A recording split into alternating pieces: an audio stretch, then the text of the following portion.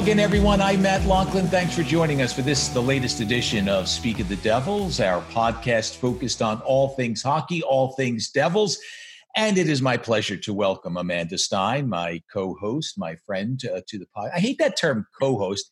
Like, why am I the host and you the co-host? We're both co-hosts. You're allowed to be. But I did like how you added my friend. Like, I like that, you know? Gotten to know you over these past few years, and I consider you a friend. So everyone knows that you are Canadian by birth and you love the Great White North, but you have had a chance to spend American Thanksgivings lately, or spend time celebrating American Thanksgivings. This year a little different than others. How was this year's holiday for you?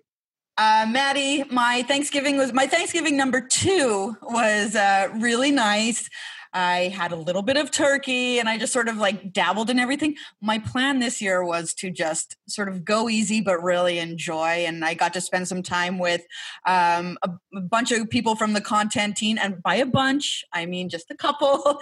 It was really nice to spend time with Blaine Sayers and Chris Westcott and Mark Ciampa, and just sort of, get together with some people who I work with and who I see on a screen all the time. It's nice to see people in person in a responsible way. So, but it is weird for me to celebrate Thanksgiving in November. It's a little strange. Well, Canadians celebrated in October, and it's similar in terms of a holiday. It's a day off and it's a day of family and it's a day of celebration. Like the food, like the meals that you eat, it's still turkey and stuffing and all that stuff. So that didn't change.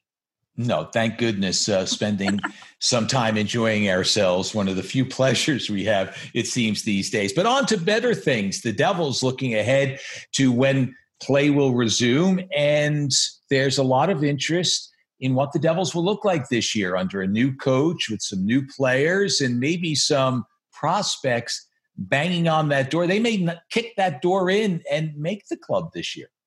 And I think this particular person might come crashing through the door, given his size and his skating and his strength. He might not just like open the door. He'll, run right through it. Well, a little later on the podcast, we'll hear from a sled hockey player who has won a gold medal.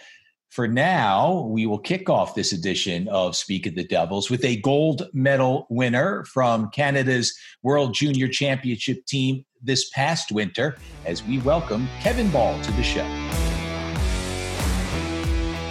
Kevin Ball, it's awfully exciting to get a chance to speak with you. I know our Devils fans are very excited about what you ultimately will bring to the table. Let me ask you this.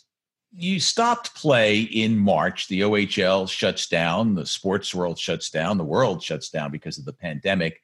And now you're preparing for a season that you're not really sure when it begins. What has the last 8.5, 9 months been like for you?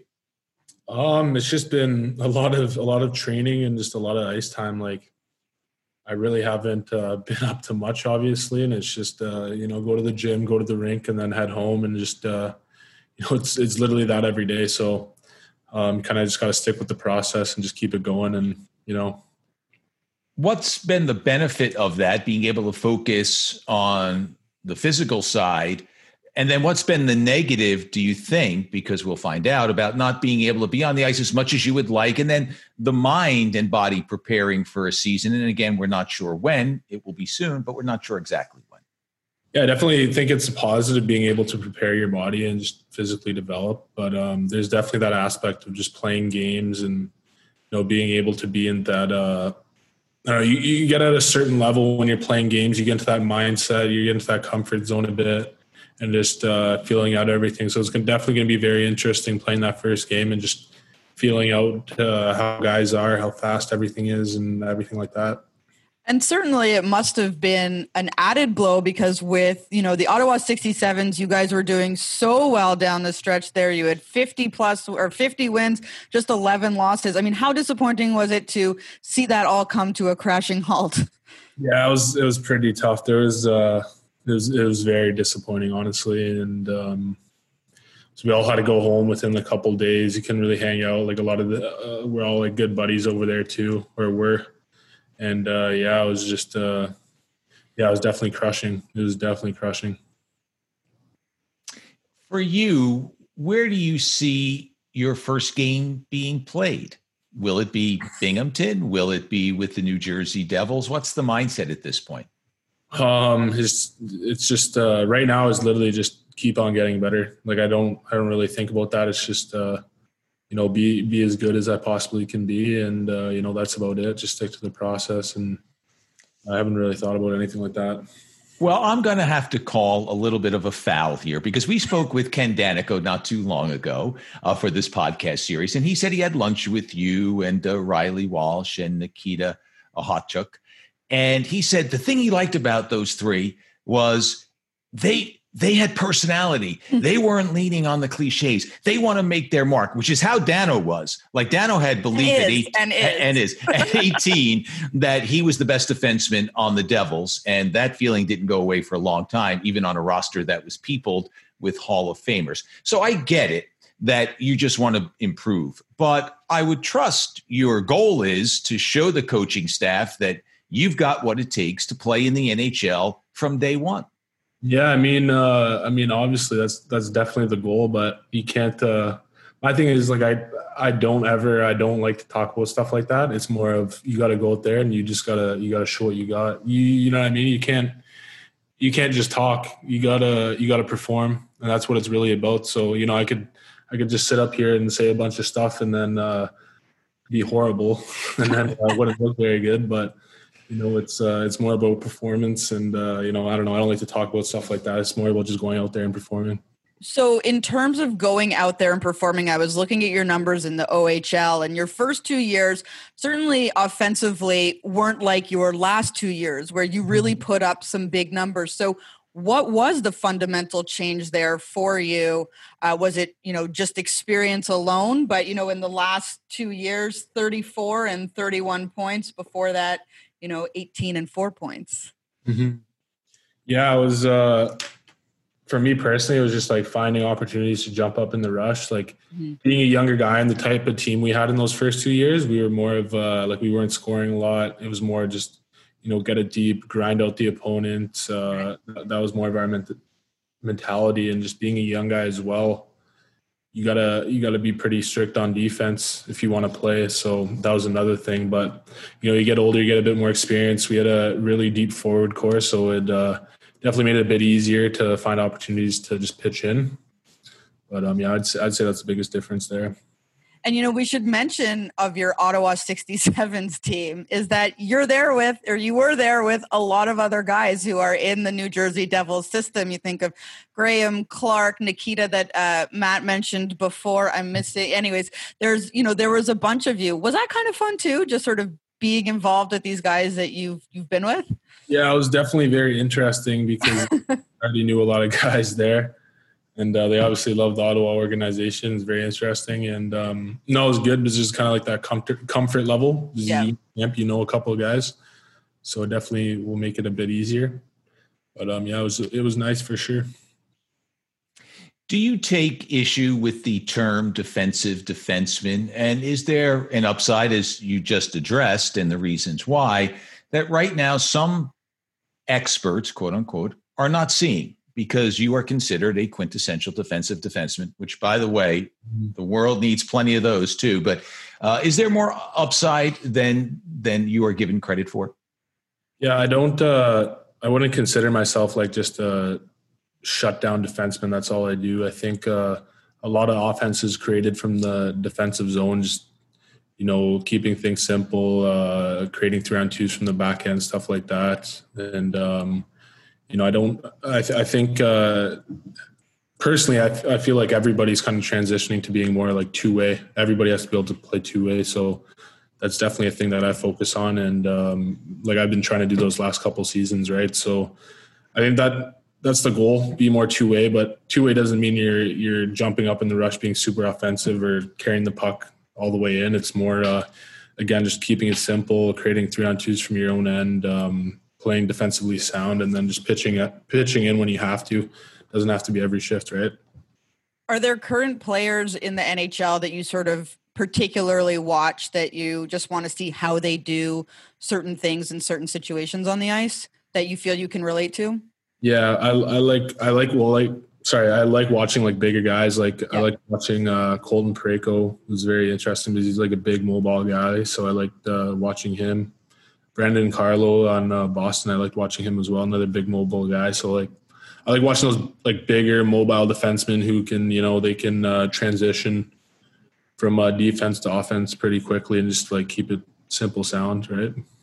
Yeah, and then also you consider, you're one of the bigger guys, you're taller, you're heavier, but what I hear from other people who have skated alongside you, whether it's in a game or practice or whatnot, is that you're a really good skater too, and that, you can surprise just how well your skating is. And I was looking up some research on that, and you've worked with a skating coach. Was that deliberate, just knowing how, big you are to be able to have that extra mobility? Yeah, definitely. Like being younger, the focus was always just being focusing on athleticism, whether that's in the gym or being with the skating coach. That was definitely the biggest thing. So being a bigger guy, obviously, it's pretty hard. And the big guys that make it, they have to be mobile. So it was definitely the biggest focus for me. What sort of things do you do with a skating coach, especially for someone your size? Like what were those focuses? The focuses were, keeping the knees over the toes, stuff like that. And then again, just keeping low.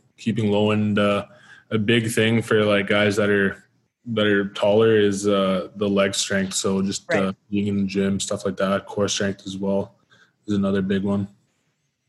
You were listed at 240 and 6'7". Are you still 240? Have you put a little on? Yeah, I'm around there. And then I don't know if I'm 6'7", but somewhere around there, probably 6'6", to be honest.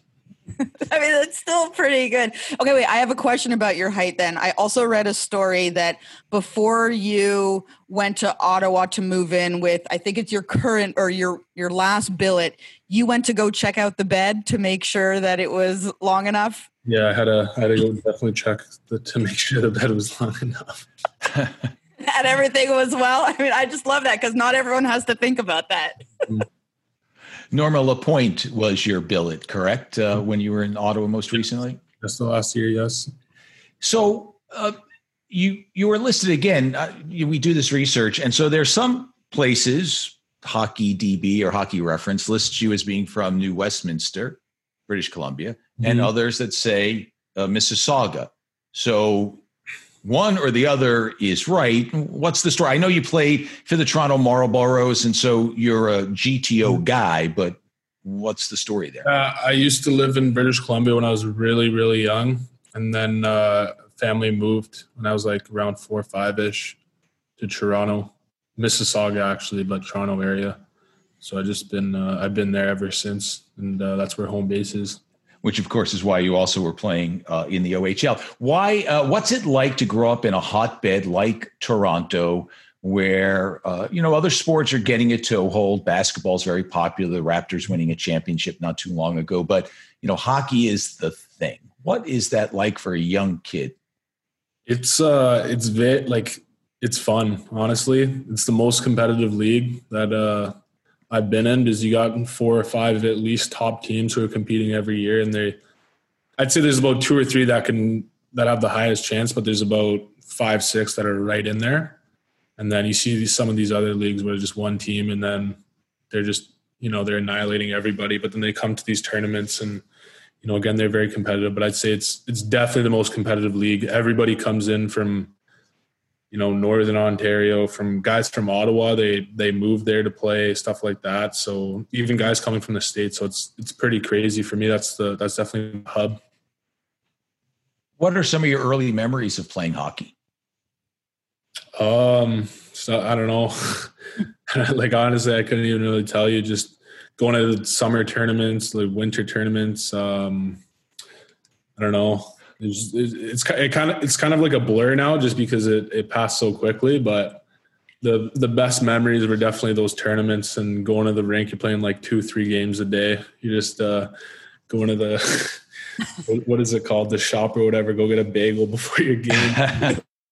Yeah. What about the first time you were on skates? Like, how early were you out there? What do you mean? Like were you just like play like that? Your parents put you on skates? Like, I think I was like 6 years old ish, Okay. something like that.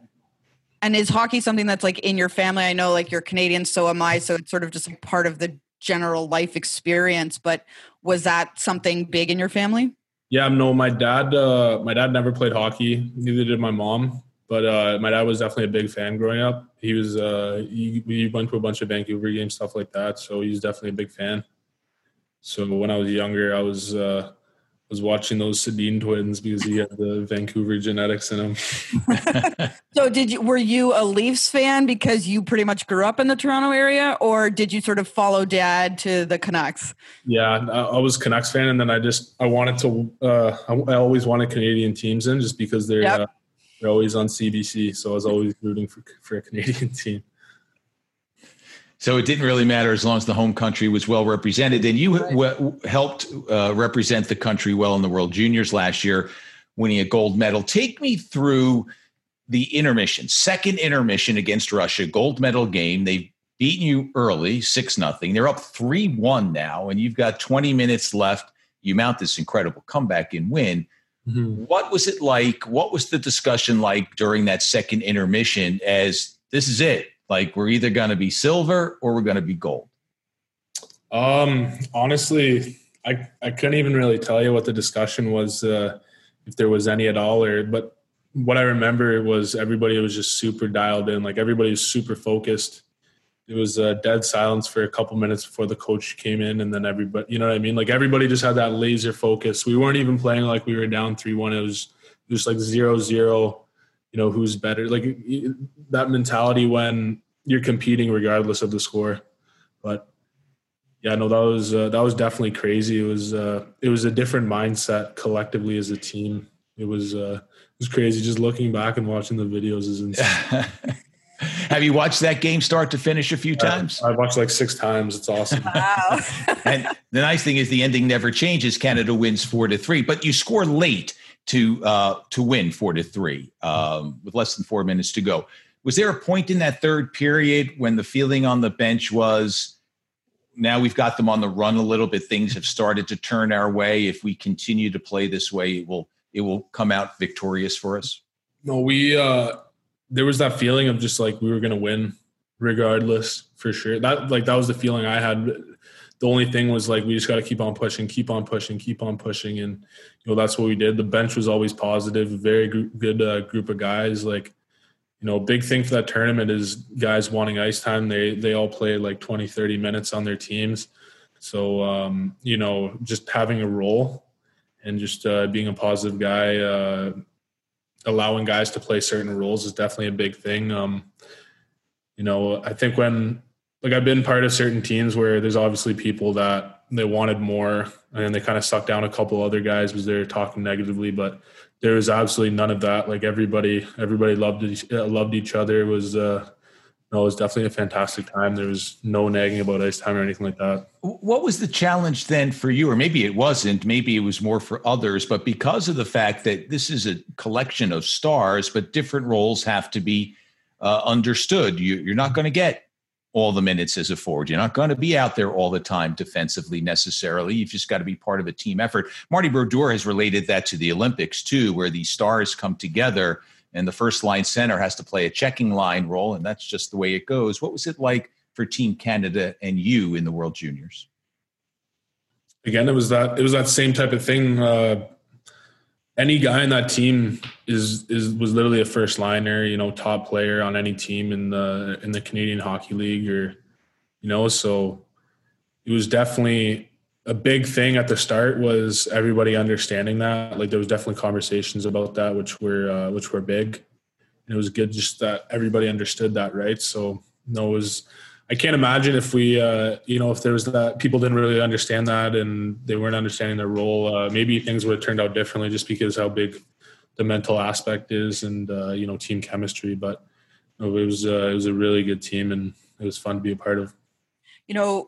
I know as a Canadian myself how important that tournament is to the country, how big it's really become.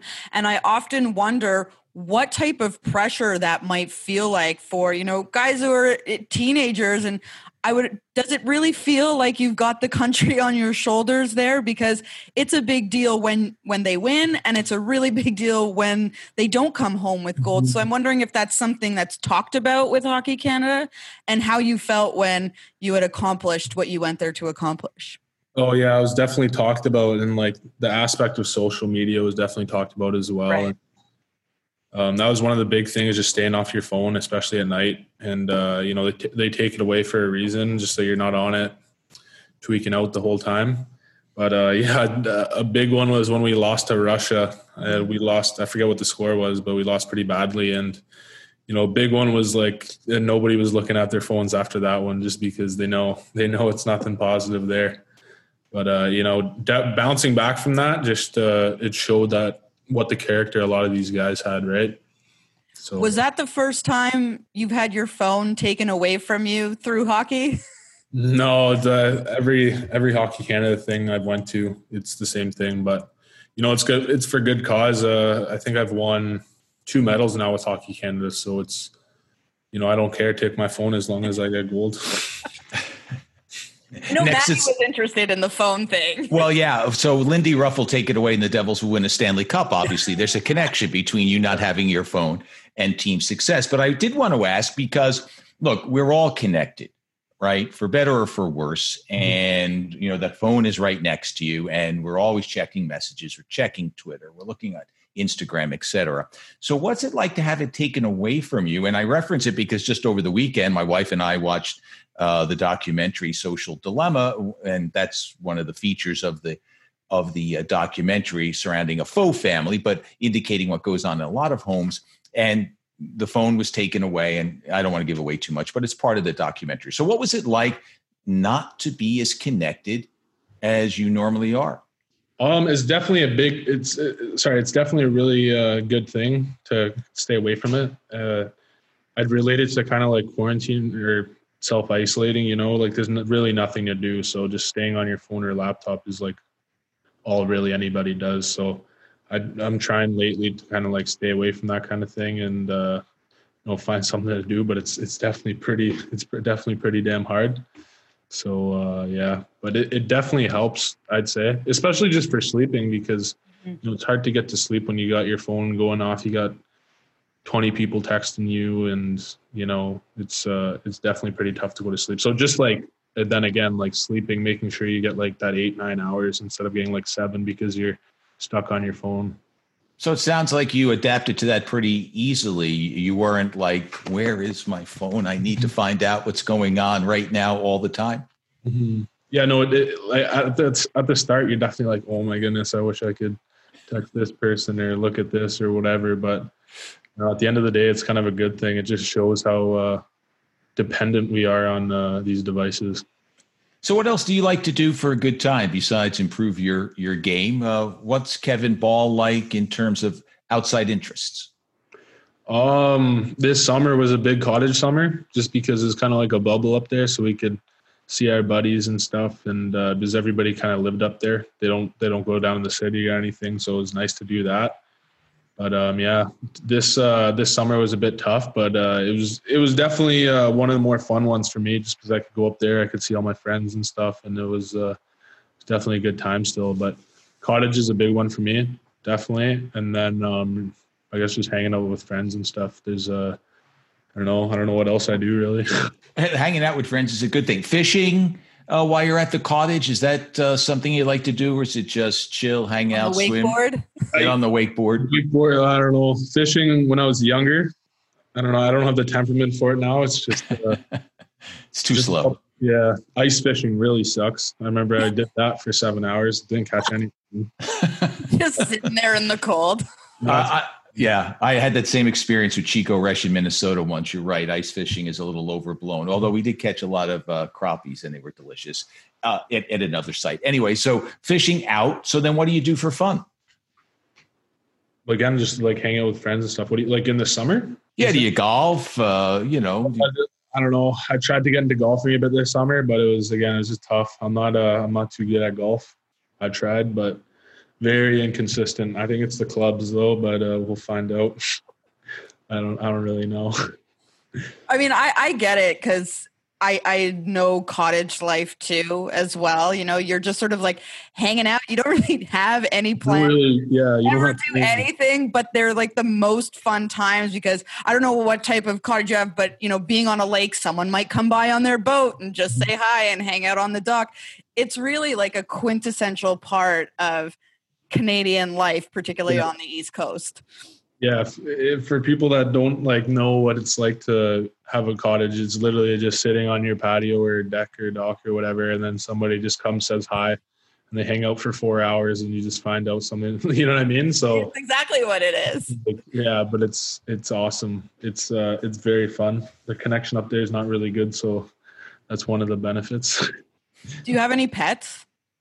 I have a dog and a cat. Oh, okay. So who are they? What are their names? Dakota, and then forget the cat's name because my mom had some. That's not good.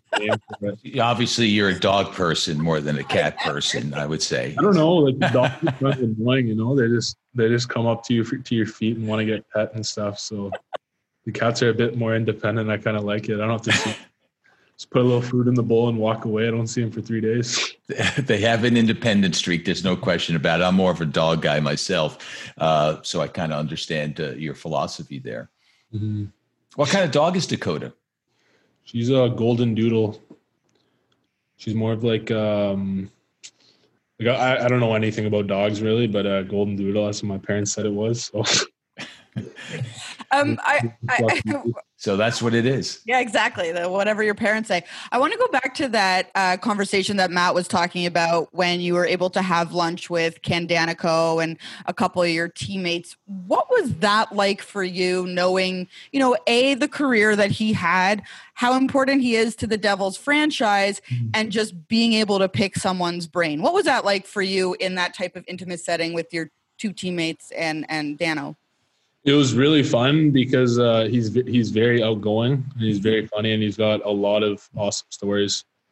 And no, that was an awesome time, and no, it's definitely something special just because like all the experience he has, and you just kind of soak it in, and I don't know, it's awesome. What was like the maybe the thing that really stood out, maybe on the funnier side, that he told you guys, because he's a funny guy? No, he had like 10, 15 different stories. There's some funny story about someone using a bike in a sauna or something before each game. I don't even. Maddie's shaking his head. That was Claude Lemieux. Claude Lemieux was big at that. Somebody like passed out or something in the sauna on a bike. I don't know. I have no. I'm not going to say who that was, but Claude Lemieux was very big on having a bike in the sauna, but I'm not sure that was him. But nonetheless, yes, Dano has plenty of those. Might have been Dano himself. You never know, because Lord knows the man lives a large life.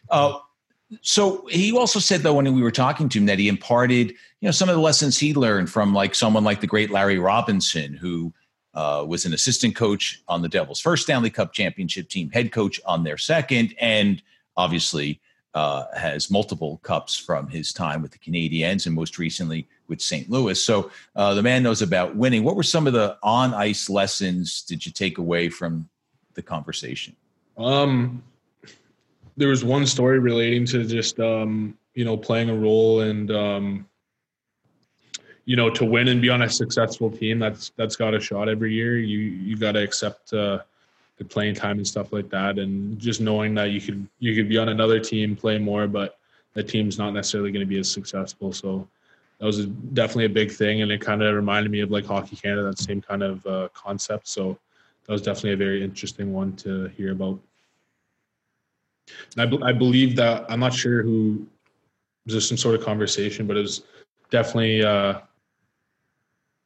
I forget who he said he was talking to, but it was definitely a very interesting thing to hear from him. Especially, he said he was like a younger player when he had that type of conversation. So it's definitely very interesting to hear. Yeah, Dano was, I forget how many years into a full-time career in the NHL when Larry came around 6 or 7. And it was some of the simple things that he taught that helped turn Dano and the rest of the Devils into a Stanley Cup championship organization. So talk about the excitement you have about this organization, which you only joined in December while you were in the midst of the World Juniors, but now you're full-fledged Devil, about what excites you about the youngsters that you're a part of and the vision that Tom Fitzgerald and company have.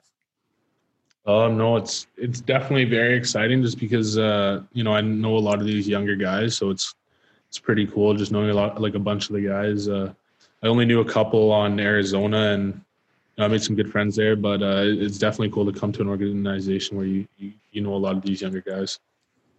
Do you guys talk about what the future holds and how, if things go right, you can put the Devils back on the map where they, once held a position at the top of the league? Didn't win every year, but they were a threat to do so every year. No, yeah, it'd definitely be interesting just to get see what happens for that. But yeah. Yeah, I get it. You want to play your first NHL game before you talk about winning a Stanley Cup. Listen, we're all excited about what you and the rest of the youngsters will bring to this team, and we don't want to rush the process, but we are excited about it. That's for sure. Mm-hmm. You were voted third best body checker by the OHL coaches last year. You were voted the best defensive defenseman in the O last year by the coaches. In fact, that was a unanimous selection. You got all the first place votes. This year, the O, and I know you won't be there, but the O will have no body checking when it returns in February, assuming everything stays according to Hoyle. At least that's the last that I heard. Maybe there'll be a change. How odd do you think that's going to be? Body checking and that physical contact, it's not about just like hitting a guy as hard as you can, right? So there's definitely a big obstacle. I don't want to get too into it, but one of the biggest obstacles is just removing a guy from the puck, because angling a guy and then he goes into the boards, you kind of just give him a bump, end his momentum, take the puck. So there's going to be a lot of the scenarios where, like, how is that going to happen? Because physicality is definitely one of the bigger things of the game, regardless of like these big hits. Mm-hmm. There's 100% going to be contact every single shift, right? So it's going to be very interesting. And the most interesting thing is going to be, how are some of these guys, like some of these players who are younger, how is their development going to change in terms of learning how to play the game defensively, even offensively on the forecheck. So it's very interesting, and just like to see how it plays out. And tough too for players who are in their draft year, mm-hmm. To have something so fundamentally change. Yeah, I don't think it'll affect those guys. I think the biggest thing is just, you know what I mean, because they have the skill level, and they just have to put that on a pedestal. But for the younger guys, just developing is going to be very interesting. So I think practice is going to become even more important, just learning stuff like that. Well, it's interesting times, to say the least, and the OHL is going to try that, at least in this age of COVID. Who are some of you said you knew a bunch of the Devils when you came to the organization, and so that's made it easier, so to speak. I know you played with Ty Smith last year, for instance, and Amanda mentioned some of the other Ottawa 67s that you're teammates with, but who are some of those better friends that you have? No, that was it. Just like Ty Smith and like the Ottawa 67s guys. I know that's really what I was talking about there. Mm-hmm. Okay. And Nolan Foote, who was on World Juniors too. He got traded as well. So I know a couple of guys. Mm-hmm. How do you pronounce Nikita's last name? Because I think we've gone through this with many people. Do you know the official pronunciation? It's Okhotiuk. There we go. Now we have it. From a guy who's been in the room, that's for sure.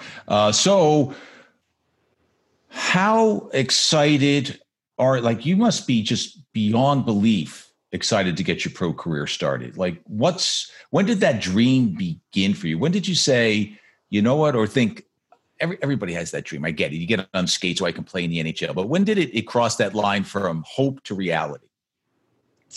I think around when I got drafted to the OHL draft year, because I worked really hard before that year. So it was like one goal in mind, and then getting drafted. It was pretty hard even then, because when I came into camp, wasn't supposed to make the team. But then a player got injured on defense. So then, got kind of lucky, stuck around a couple games. The coaches, they liked me, so they decided to keep me around. And then, things started going my way. I made U17s. That was huge.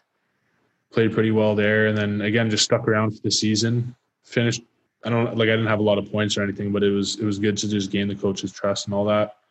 And then, again, the next season rolled around. I worked really, really hard that off season. It was definitely a grind in that one, and working just to get drafted. So I think that dream started coming into mind right around that OHL draft. So, but again, getting drafted to the OHL, at first it was oh, I made it. Everything's awesome. But the biggest lesson I learned from that was, the grind just starts, so it's nice for the recognition, but again, the work really just started there. And the work continues for Kevin Ball. I'll let you go on this. I got to ask, did Dano tell you about the 2 minutes for brute strength? 2 minutes, that story? I think I saw it on Scotty Gomez's Instagram page. Yeah. I know it. What is it? Well, no, it was just he just comes up with a strong, heavy play, and he got called 2 minutes for roughing, and he just said to the referee as he was going off, "Oh, right. You can't give me 2 minutes for brute strength. That's just it." Yeah, I thought he said, "I can't believe you gave me 2 minutes for being the strongest guy in the league," or something. Well, yeah, exactly. I mean, there was a bunch of lines like that. Dano had them all. That's for sure. There's no question about that. But a great guy, and I'm sure you enjoyed that lunch. Well, Kevin, thanks very much for giving us some of your time. You're more excited than we are, but I can tell you right now, we're very excited to see everyone on the ice in the near term. So thanks very much. Thank you. Well, Amanda, we certainly hope to see Kevin Ball in a Devils sweater real soon. What we do know is he will find a hockey-mad environment in New Jersey, as you can't ignore what New Jersey has done in terms of producing hockey players, both on the men's side and the women's side. Yeah, absolutely. And, he seems to be a guy who's fired up and wants to make his mark. And I think that lunch with Dano in particular is something that's going to be vitally important to the guys who sat down with Dano. So at one point, New Jersey might have been considered a hockey hinterland, but with the arrival of the Devils and then what the Philadelphia Flyers have been able to do to expand the sports footprint in the southern part of the state, New Jersey certainly takes its place among most states in terms of producing interest in the sport and players in the game. And that leads us to welcoming Catherine Bogart to our podcast, because Catherine, it's not just able-bodied hockey players, and forgive me if that's not the proper term, but it's not just able-bodied hockey players that the state produces. There are players who have done incredibly well on the international stage in sledge hockey as well. Exactly. And on December 3rd was International Day of Persons with Disabilities. And we had the honor to speak with two sled hockey players who hail from the state of New Jersey. Up on this week's podcast episode is Jack Wallace. He is from Franklin Lakes. For any of our fans who are from the area, you may know Jack. Jack has been a huge part of youth hockey and youth sled hockey in the state of New Jersey. He has quite a great story, and he is very proud of his New Jersey roots, which we dive into in this interview. I'm Jack Wallace. I'm from Franklin Lakes, New Jersey. 22 years old. I'm a Paralympic gold medalist. I recently graduated from the College of New Jersey. And I'm kind of a full-time sled hockey player. Where did you first get your love of hockey, and how did you get your first love of hockey? I feel like a lot of other people, it was, in the driveway. An older sibling played hockey. My older brother played hockey, and one day he just needed a goalie, so he put the pads on me and started shooting at me. But then I started playing around with him in the driveway, and we kept playing around, and I loved it. And I transitioned into roller hockey and then ice hockey, and went from there. And when you first got involved in sled hockey, how did you find out about sled hockey, and how was that transition from ice hockey to sled hockey? I found out about sled hockey through a camp for people with limb loss and limb difference. I was new to the world and didn't really know a lot about adaptive sports. But then we were looking for other options for me to do, and hockey was still by far my favorite sport. So as soon as the option arose, I wanted to jump right onto it. So we found a local team in New Jersey, the Woodbridge Warriors. And, I started playing and I fell in love all over again. It was an amazing experience to just be able to get back on the ice. Yeah, in 2010, I got to watch the U.S. sled hockey team win gold in Vancouver on television. And then a teammate, Josh Pauls, he brought his gold medal back to the youth team, showed it off one practice, and that kind of set my sights on where I was going to go. So you met Josh back in the day after his first Paralympic gold medal. How has your relationship grown over the past 10 years from that moment when you met? It's transitioned all the way from mentor to teammate to, really, really good friend. He's been a mentor the whole way. He's been a role model. Even before I was on the national team, when I was on the development team, he would always check in with me, see how I was doing, tell me what I needed to work on, see what the coaches were saying about me, all that kind of stuff. It's been great. And now that, he's the captain of the team and we get to share some of those moments together, knowing all the way back then, he was almost like my start. He was the start of my career to play for the U.S. So it's pretty special. You're both from the state of New Jersey, and you're both proudly from the state of New Jersey. How has that connection also helped you guys connect on a different level outside of the sport? It's great. Whenever we're traveling or doing stuff together, we can always make the Jersey jokes about, bad drivers or good food or whatever, how badly we want a nice bagel or a good pizza, all that kind of stuff. We definitely have a similar background growing up. So it'd be great. You've gone from playing sled hockey and dreaming about being on the Paralympic team all the way through development teams to national teams to playing in the Paralympics yourself. What has your sled hockey career been like over these past 10 years? It definitely hasn't been a straight shot the whole way. There's definitely been some ups and downs. But the one thing that's been consistent is the USA Hockey programs. They've taken me from a young player with potential all the way to the player I am today. If it wasn't for their programs and their coaching, I definitely wouldn't be where I am today. I was kind of lost on my own, to be totally honest. I didn't really have a coach, didn't really have a high level team to train or practice with. So at the development camps and with the development team and all the resources they give us, it's really helped me progress into the player I am. For you, when you're representing not only the state of New Jersey, but also your country on the international stage playing sled hockey, what impact does that have on you knowing you're representing others? It's incredibly humbling, and it's also a huge source of motivation to know that not only are you representing, obviously, the country, but every single person that wants to be in your spot, that wants to be there, that maybe couldn't be or never got there. It's a huge source of motivation to do the absolute best you can at any given moment. And for you to be able to show people that a loss of a limb doesn't end your career, it actually just started a whole new career for you in a whole different sport. What advice and what have you learned going through that experience and switching over to sled hockey?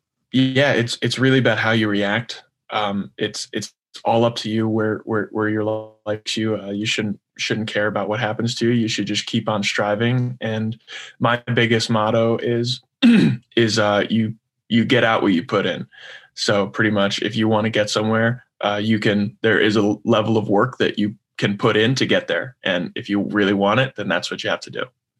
How have you seen sled hockey grow in the state of New Jersey throughout the past few years? And what do you hope for it to continue to grow?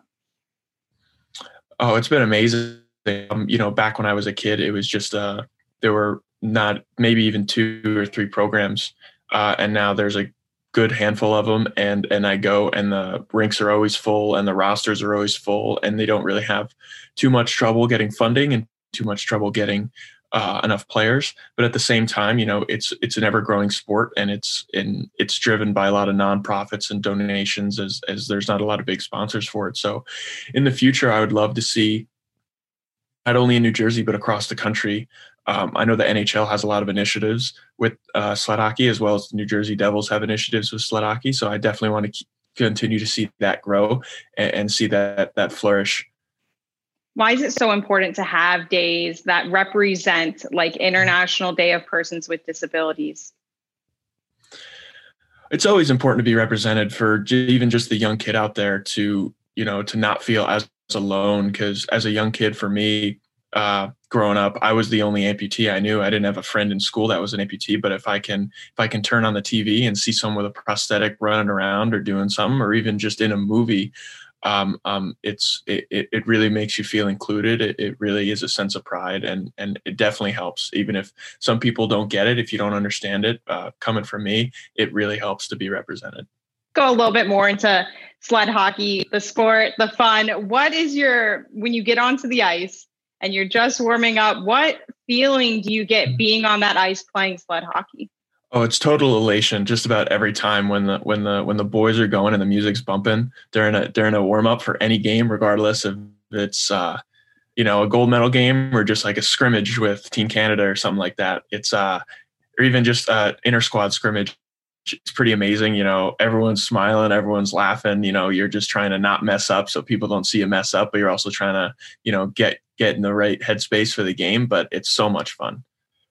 What has sled hockey brought into your life? Sled hockey's given me just about everything I have right now. To be honest, it's turned me into the man I am today. It's given me so many good habits that I've been able to translate outside of hockey. I graduated college with a degree in biomedical engineering, and the same the same work ethic that I brought to hockey, I brought to school, and was able to graduate in 4 years while also training for hockey all 4 years. So it definitely. It just helped me develop so many good habits that I can bring outside of life, outside of hockey. If you were looking back to your younger you, or you look at a kid who is maybe going through the same situation that you did when you were younger, they're feeling a little bit lost. They don't really have, the drive yet. They don't know how they can get through this event. What advice would you give to them or to a younger you? A younger me. I think it's got to be the same. You get out what you put in. That's it. It's 1 + 1 = 2. If you want to get somewhere, you got to put the work in. Nothing else is going to be given to you. Nothing else. You can't expect anything to be given to you, regardless of the situation. You got to put the work in. And last question, you and Josh are both these, leaders for New Jersey, especially in the sled hockey world. How do you feel that you both have represented your state when representing not only on the ice, but representing what New Jersey and what New Jersey sled hockey is all about? Not sure. I think we've both done a pretty good job, other than both of us having moved out of the state. But we definitely have our roots here, and we definitely want to come back here as often as possible and support the programs here and support the state as much as possible. But I think everywhere you go, just about everywhere you go, if you say you're from New Jersey, people always are like, oh, and there's always just a little hint of, oh, they don't know how to feel about that, but I think we do a good job at pointing them in the right direction, making it a positive experience. Catherine, what a terrific story, a story of perseverance, a story of success, accomplishment, and, just a tip of the cap to Jack for all he's been able to do. Yeah, and Jack is just getting started because he already has 1 Paralympic gold medal in his first Paralympics appearance ever. We will hear next week from Josh Pauls, his teammate, who is also from New Jersey. And Josh says that Jack was always going to be on this national team. He saw Jack's talent from years ago. So to have someone like Josh Pauls, who I know you both know, give you that compliment, a 3-time Paralympic gold medalist and the captain of the U.S. national sled hockey team, is quite a feat. So we appreciate Jack coming on, and we look forward to hearing more about Josh and his story as well. Well, we have met Josh before, Amanda. The most recent appearance was in St. Louis a couple of seasons ago when he had his gold medal with him. And I don't care. Anytime you see a gold medal, it never gets old. I don't care if you see. Everyone flocked to him. Yeah. Everybody flocked to him. And it's funny. So, sorry, I didn't mean to cut you off there, but it's so true. Like everyone went in his direction, and he came into the locker room after practice. And I remember just watching him and the other guys interact, and everyone just wanted to hold the medal, touch the medal, see how heavy it was. It was really cool. And I know it was really cool for him because I was talking to him outside the locker room before that. And he's like, I grew up a big fan of this team. Like, this is really cool for me. And I was like, well, I think it's going to be really cool for them to meet you too, because you're a peer. You're a peer. You're someone who plays hockey at the highest level. Yeah, and the gold medal was certainly a sight to see. Having met Josh a few times now, he's an inspiration. And Catherine, that's what it's all about is, we celebrate as a day, but the organization a little more broad-based, celebrating it over a longer period of time, International Day of Persons with Disabilities. There's nothing that holds anybody back if they put their mind to it anymore. Exactly. And representation is so important. And I think Jack Wallace and both Josh Pauls have that on their hearts when they play, when they represent, when they're out in the community. And it's so important because it's not about a disability. They're people. And it's so much in the past, it's been about, oh, this is a disabled person. That's not at all. It's a person with a disability. And we're just happy that we're able to share their stories. And for our friends who listened in last year, they may have heard a little bit about Evan's Call, which was a story we featured on last year's International Day of Persons with Disabilities. So you can go on the social media channels of the Devils and you should be able to find that story as well. Absolutely. That was a blast having Evan in the broadcast booth, and he did such a great job. Well, that'll wrap things up for this edition of Speak of the Devils. We look forward to a part 2, if you will, of the interview, Catherine, when Josh Paul joins us next week. Amanda will talk to you shortly as well. For all of you who tuned in, thanks for your company. We'll see you next time, everyone. Bye-bye.